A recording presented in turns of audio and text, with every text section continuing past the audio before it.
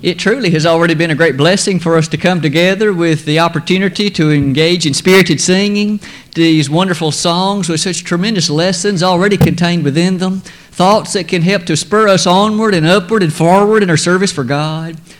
The prayer in which we certainly were able to lay our petitions upon the shoulders of our Heavenly Father and to rest assured that He has promised to not only hear, but to answer the prayers of His children.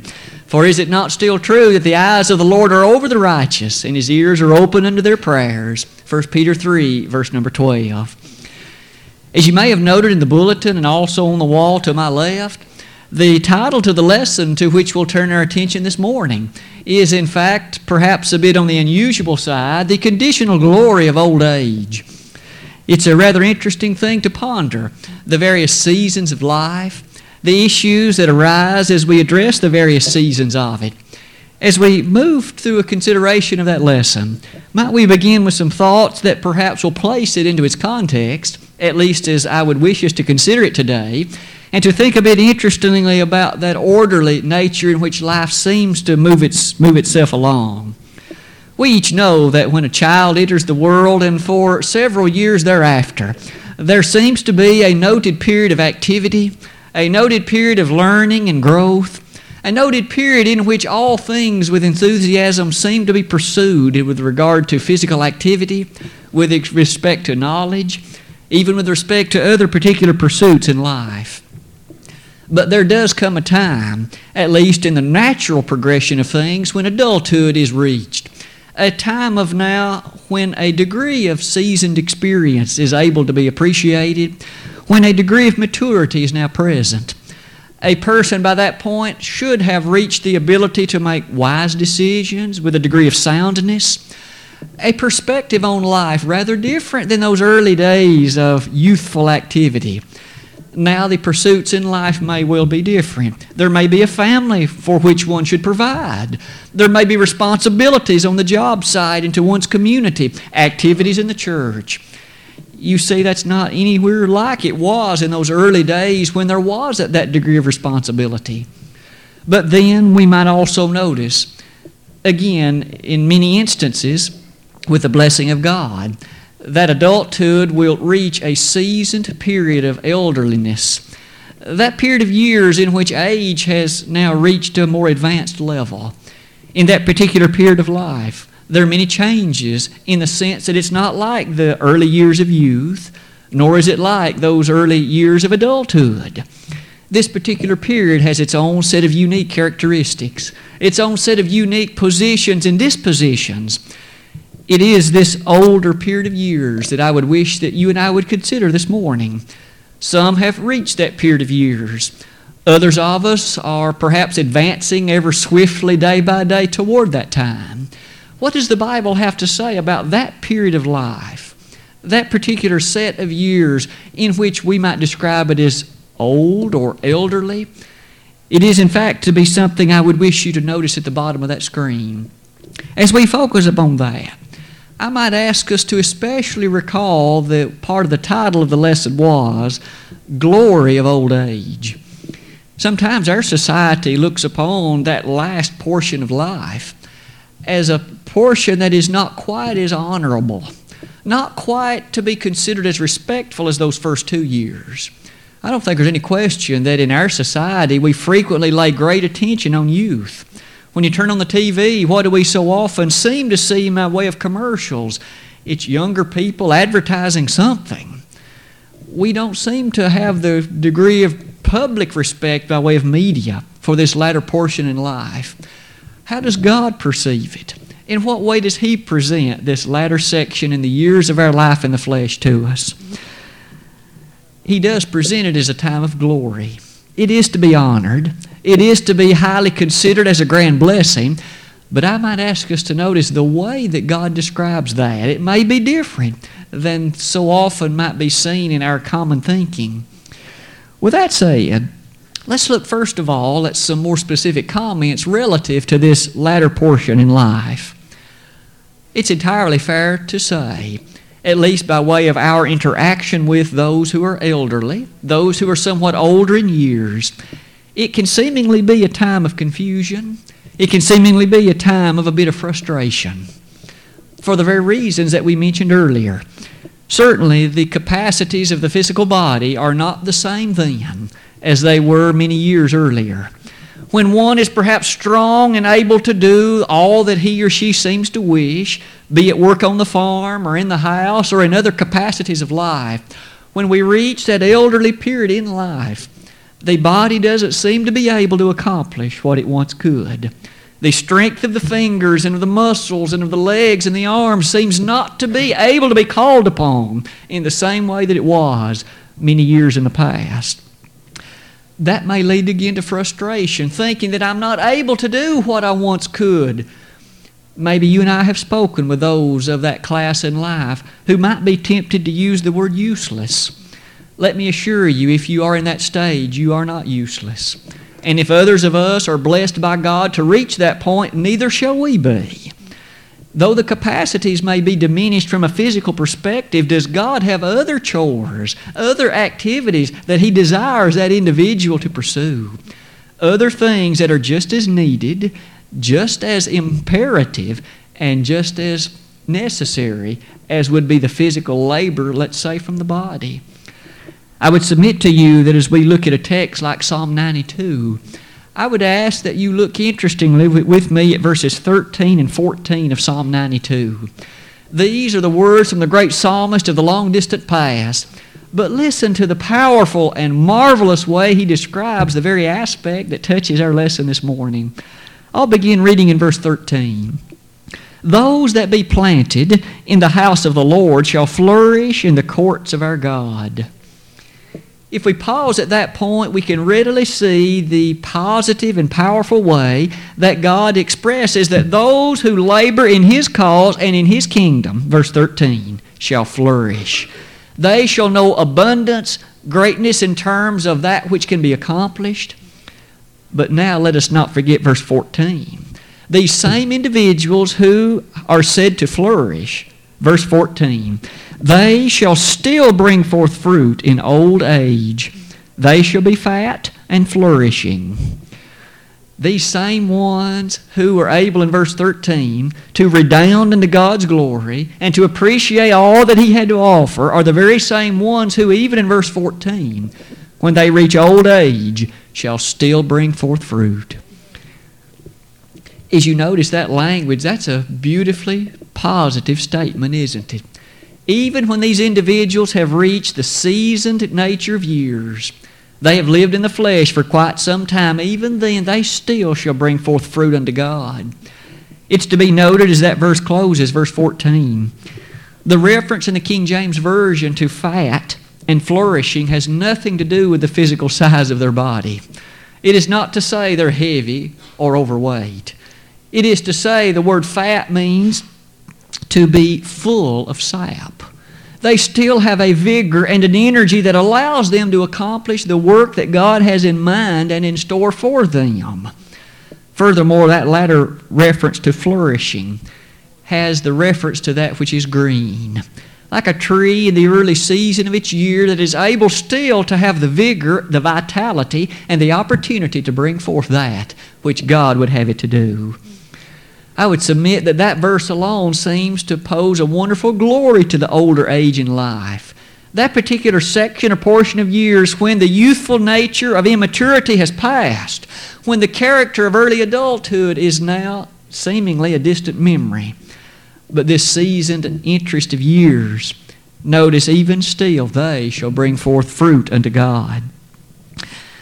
The Bible frequently makes mention of those who have reached that seasoned era of years. In fact, I have put in quotation marks a reference as the King James posed it and as Jeff read it. The hoary head, H-O-A-R-Y. That is nothing but a very eloquent presentation in the King James Version of 1611 that makes reference to the section of older years when the hair may well be gray, when the time has come that that gray hair is in fact may partially be even in silver, but it is nonetheless that hoary head. Notice the text to which it refers in Leviticus 19 verse 32. Even in the days of the law of Moses, God said something very special with regard to the hoary head. Verse 32 says, "Thou shalt rise up before the hoary head, and honor the face of the old man, and fear thy God. I am the Lord." We can see that it was the disposition of the God of heaven to in fact state that it is proper to have respect for those that are elderly in age, those who are older in terms of number of years. Note again the language, honor the face of the old man. Perhaps our parents helped us even when we were young to offer respect to those that were elder. I can well remember my grandparents always encouraging me to never call an older person by his first name. You say Mr., because you have respect for who that person is. Again, that of course being if that person is a man. But let it be noted that here a degree of honor is rightly accorded, according to the law of Moses, unto those that are older in years. But in light of all of that, might we notice in Proverbs 20, verse 29, a rather interesting statement that also touches the same subject. In Proverbs 20, verse number 29, the inspired writer had these words to say, "The glory of young men is their strength, and the beauty of old men is the gray head." Might we notice a contrast between the younger man and the older man, and the degree of glory attached to each is certainly present, but it is based upon different things. For the young man, it's his strength. The body is fully capable and that point energetic to accomplish that which is in need to be done. But with regard to the older man, notice he says it's the gray head. There is something emblematic and symbolic, and is in fact testified by the character of that gray hair. We shouldn't be perhaps as ashamed of that as our society seems to think we ought to be. Isn't it interesting as I close that screen, even in the New Testament, the degree of respect for those that are older was even announced by Paul, was it in 1 Timothy 5, verse 1. "Rebuke not an elder, but entreat him as in fact a father, a brother." We should appreciate the statement there that helps us remember that we are to have respect for those that are our elders. Isn't it thus a shame that our society sometimes looks upon those that are old as being useless? In fact, songs have been written that testify to that thought, when in fact that's as far from true in the Bible. And that is one, in fact, of the reasons that modern society chooses on occasion to perform what's called euthanasia. Let's put that old person to death. Put him or her out of his or her misery. My friend, that's nothing more than murder.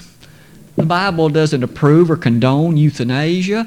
Just because we're old doesn't mean we're useless. Just because we're advanced in years doesn't mean there's nothing we can do. God still has said, even in old age, they shall bring forth fruit unto God. Again, the text of Psalm 92, verse 14. As one then begins to ask and to proceed, how do we then study this? I would ask that we focus attention on the verse that Brother Jeff read earlier and somewhat look at that more carefully. It's found again in the 16th chapter of Proverbs, verse number 31. Looking back to that text, it again reads, "The hoary head is a crown of glory, if it be found in the way of righteousness." That leads us to make this comment, which will lead us through the remainder of our study time this morning. Though it is true that you and I ought to have a disposition to respect and to honor those that are elderly and those that are older, we might notice the greatest honor of old age, the greatest position of honor is reserved for only a certain few.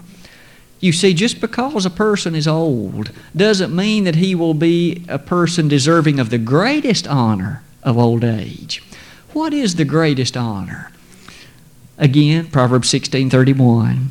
"The hoary head is a crown of glory, if it be found in the way of righteousness." Let's begin and look somewhat carefully at the thrust of that passage. And I have tried to list for you some of the statements to be seen in the wording of it. There's that phrase, hoary head, again. It means gray hair. That head with the hair on it that has been seasoned with the age of experience. Many years have come and gone in the life of that person in the flesh. Notice, though, that the next portion of that verse makes reference to a crown of glory. In the Hebrew, that means a state of honor. It has direct reference to a reward for service as well as for victory. Here we have Solomon, that wise man, thus directly asserting that gray head, those gray hairs, are a reward for a lifetime of service, a lifetime of victory, a position of honor.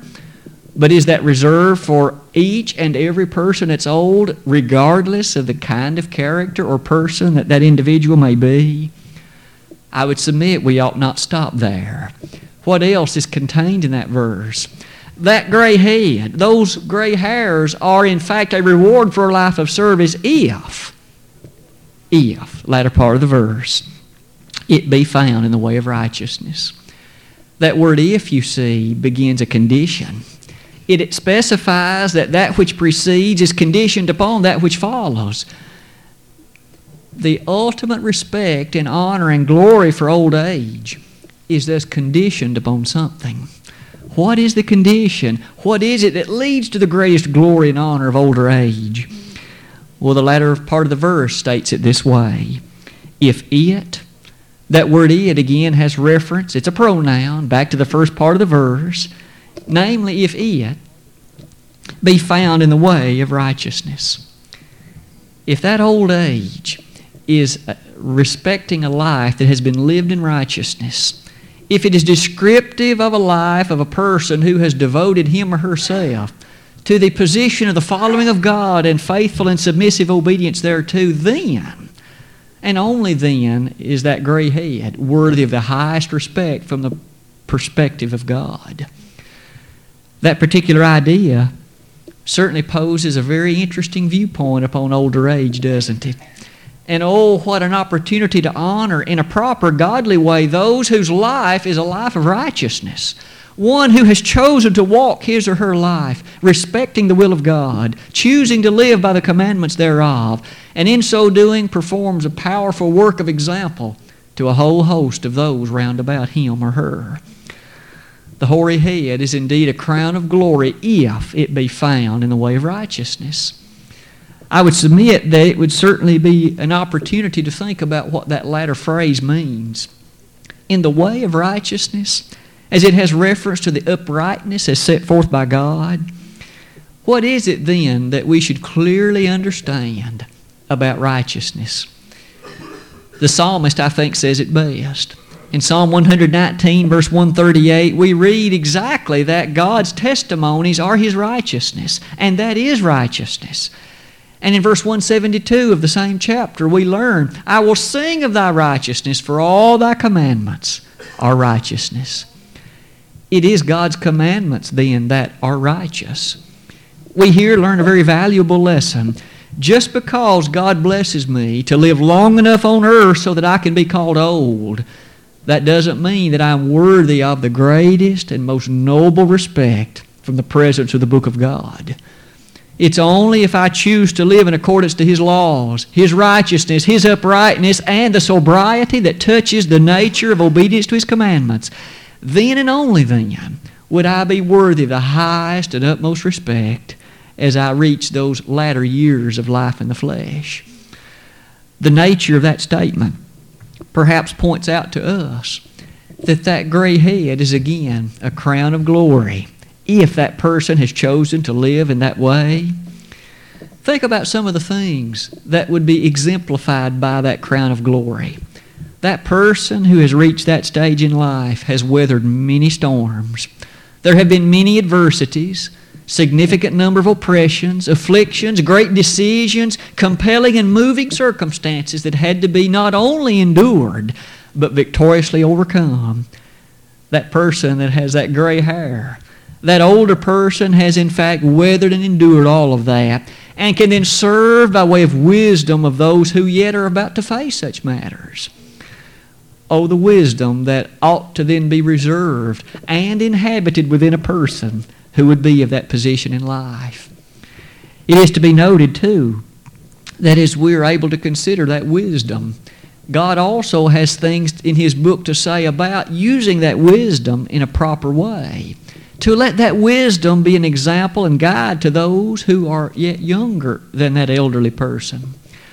It's a significant thing to appreciate that whether it be the good times in life or those that have been trying, that person who has advanced that older age is a person who has endured it all. Not only the bad, but even those good times. One of the greatest temptations, I suppose, is that when God allows us to be blessed with those good times, we can't allow that to lead us to pridefulness and to arrogance and to have a condescending attitude and disposition toward others.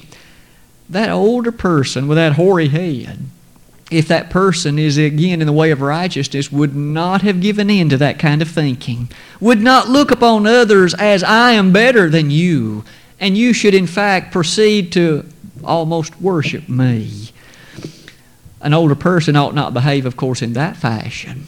But it is to be noted that that person should, by that point, have a wealth of wisdom, a wealth of experience that can be used to help guide and to train those that are younger. That leads us to, in fact, some verses in which that idea is presented. I would ask that we turn our attention to that idea. And I've listed a few verses for you to consider as you ponder this aspect with me. The Bible, in no uncertain terms, lays this responsibility upon those that are elder. They are given the charge and the challenge and the responsibility to teach, to instruct, to use that wisdom and knowledge to train those who are yet the younger, so that they will in a more seasoned way be able to approach those same problems, those same troubles and those same issues that they are yet to face in their lives. Consider the Old Testament reference to elder. We remember in a patriarchal society that man who was the patriarch of the family was an elderly person who was given the charge to teach those that were his family members, the children, the grandchildren, the great-grandchildren. He, as the patriarch of that family, like Abraham, like Isaac, and like Jacob, were to be the ones who ensured that the family would appreciate the thrust of the commands of God and would so be conducted by it as to live wisely. Genesis 18 verse 19 would be a remarkable text affirming that in the life of Abraham himself. But notice yet another example. Let's address the aged men first. Those men who have been blessed to reach the elderly stage in life, again with a wealth of years of experience beneath their belt, if you please. The New Testament in Titus 2 verse number 2 gives those men some specific instruction, some commandments that they are expected of God to follow. Notice I have placed them in italics for you. First, they are to be sober. As we've often noted, the King James usage of that word is not the same as it's typically employed today in society. That doesn't mean they're just not to drink. Other passages tell us that. That word means that they are to be wise in their discretion. They are to be clear in their thinking. They are to be a person who is able to analyze a circumstance and a situation, use the years of wisdom before them, and make a sound decision. In other words, they are to have sound judgment. But in the second place, they are to be grave. You and I often use that word as a noun. It has to do with the place we place a corpse. Notice again, the word here is an adjective. It means they're to be serious. There is certainly a time for frivolity. There's a time to have jokes and a time to, in fact, enjoy the finer fun pleasures in life. But there's also a time to be serious. There's a time, in fact, to appreciate the gravity of a situation and to, in fact, invest within it the proper note of earnestness, honesty, and sincerity. In the third place, they're to be temperate. Notice again, inasmuch as this is a command to those older gentlemen, that means you're to be self-controlled. Even in those seasoned years of later life, we aren't to walk about and live in a way that's uncontrolled, where we pursue the passions and lusts and propensities of the flesh. We're to control the nature of the body and to bring into subjection every thought unto the captivity of Jesus Christ. Read 2 Corinthians 10, verse number 5. Sound in faith. What a treasure it is when a family can look to a father a grandfather, a great-grandfather who is dedicated and firm in the faith and who is uncompromising and unbending in his demand and pursuit of truth. As older gentlemen men, we are to be sound in faith. We are not to be blown about by every wind of doctrine. Reads Ephesians 4, verse 14. Hebrews chapter 13, verse 9 informs us we are not to be those who are unsettled. We, by that point, should have years of experience of appreciating the working of God in your life and mine, and a world of capability to rest upon the fact that just as God has blessed in the past, He will continue to be with us in the future. That kind of man, sound in the faith, only leads us to notice two final things Paul states. In charity, older men, we are to have a loving disposition. We know that love is to be a part of the nature of Christianity. We're to add charity or love to ourselves, 2 Peter chapter 1, verses number 7. But notice as we were able to exhibit that love, to show others that after a lifetime of living, things that matter the most would be described in 1 Corinthians 13, verse 13. There's faith, there's hope, and there's charity. Paul said the greatest of these is charity. And notice he closes it with patience. We recognize throughout life, in youth sometimes we aren't so quick to appreciate the importance of patience. But quite often as we get older, we have learned that patience is important. Patience is needful to produce the kind of life that others find most pleasant and pleasing. And inasmuch here as patience is mentioned, Paul says to those older men, be patient, understand the working of God. Didn't Isaiah write for us in Isaiah 40:31, wait on the Lord always? And again I say, wait on the Lord. Those features were addressed to the older men. The next verse, he turns his attention to the older women. They too have things that should be kept in mind, ideas that are important. Notice as we look also at that, the older women are to have these qualities. Many of them are rather self-descriptive. They are to be holy. Of course, that life, perhaps you can think of a mother or a grandmother or some other individual, perhaps even your wife, who exemplifies what it means to be holy. A person devoted and dedicated to the truth of God's Word, and who in simple and honest simplicity desires to pursue that with the talents and skills that she has been given. But in addition to holiness, not false accusers, not a person who is quick to accuse others without knowing all the evidence or the facts, a person who is not interested in slandering against another, again, without the character of the evidence before her. These older women, not given to much wine. We remember that Paul had stated that with respect to men back in the book of 1 Timothy. Here it was with respect to women, not to be overly given to the consumption of things like wine. It is an interesting observation that even in that former day, it was certainly possible to be a glutton with respect to certain things. And here, the older women were in fact told not to be given to too much wine. Notice what they were to be, however, teachers of good things. They were to be ever ready, ever capable to in fact teach that which was and is good, exemplifying it by the way that they live, and ever ready to assert it in power to those round about them. Note in particular, they were to teach the young women to be sober. We mentioned already how that one of the great works of older life is to teach the younger. We need that kind of teaching desperately. It certainly could be true that a younger generation is not schooled and is not founded upon the ultimate reality of a lifetime of experience, but an older person is. In fact, in a moment we're going to look at some examples, and they'll be admittedly brief.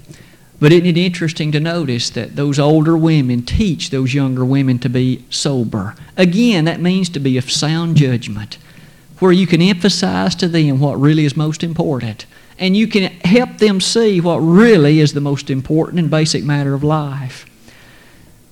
Teach them to love their husbands.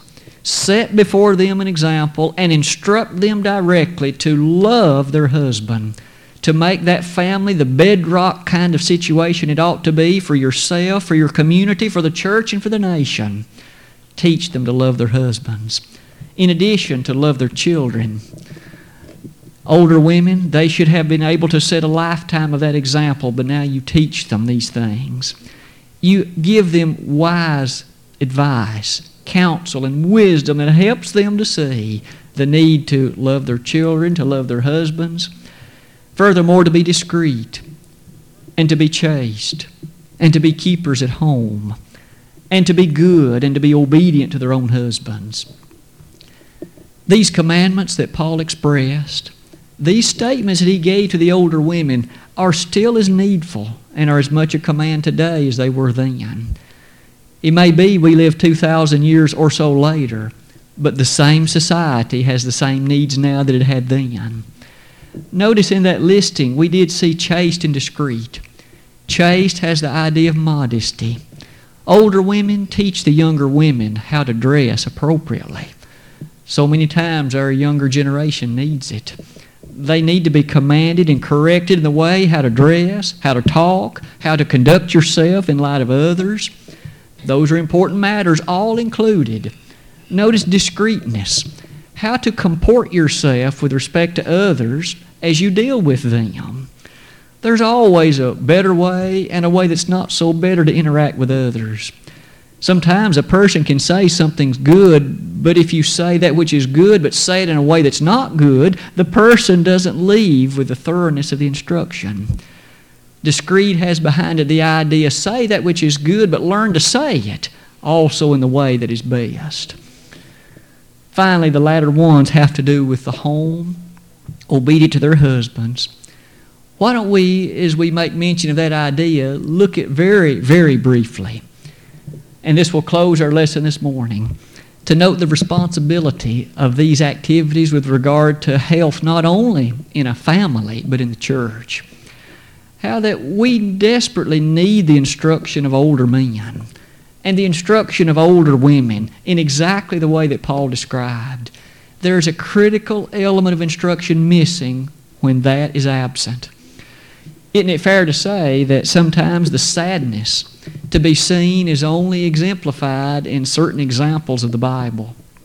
I mentioned that we would be brief. I would only call to your attention one example from the lifetime of Solomon. When Solomon came to the throne after his father David had passed away, one of the first things that Solomon had to deal with was a great decision. For some of the tribes were threatening to secede. That is, certain of the tribes were threatening to leave and no longer be united in Israel. Solomon had the challenge to make sure the kingdom stayed united and a follower of the God of heaven. First thing Solomon did with regard to one of his decisions was he asked the old men for their advice, for their counsel. He petitioned them, what should we do? Those older men were seasoned with experience, and they gave Solomon some advice.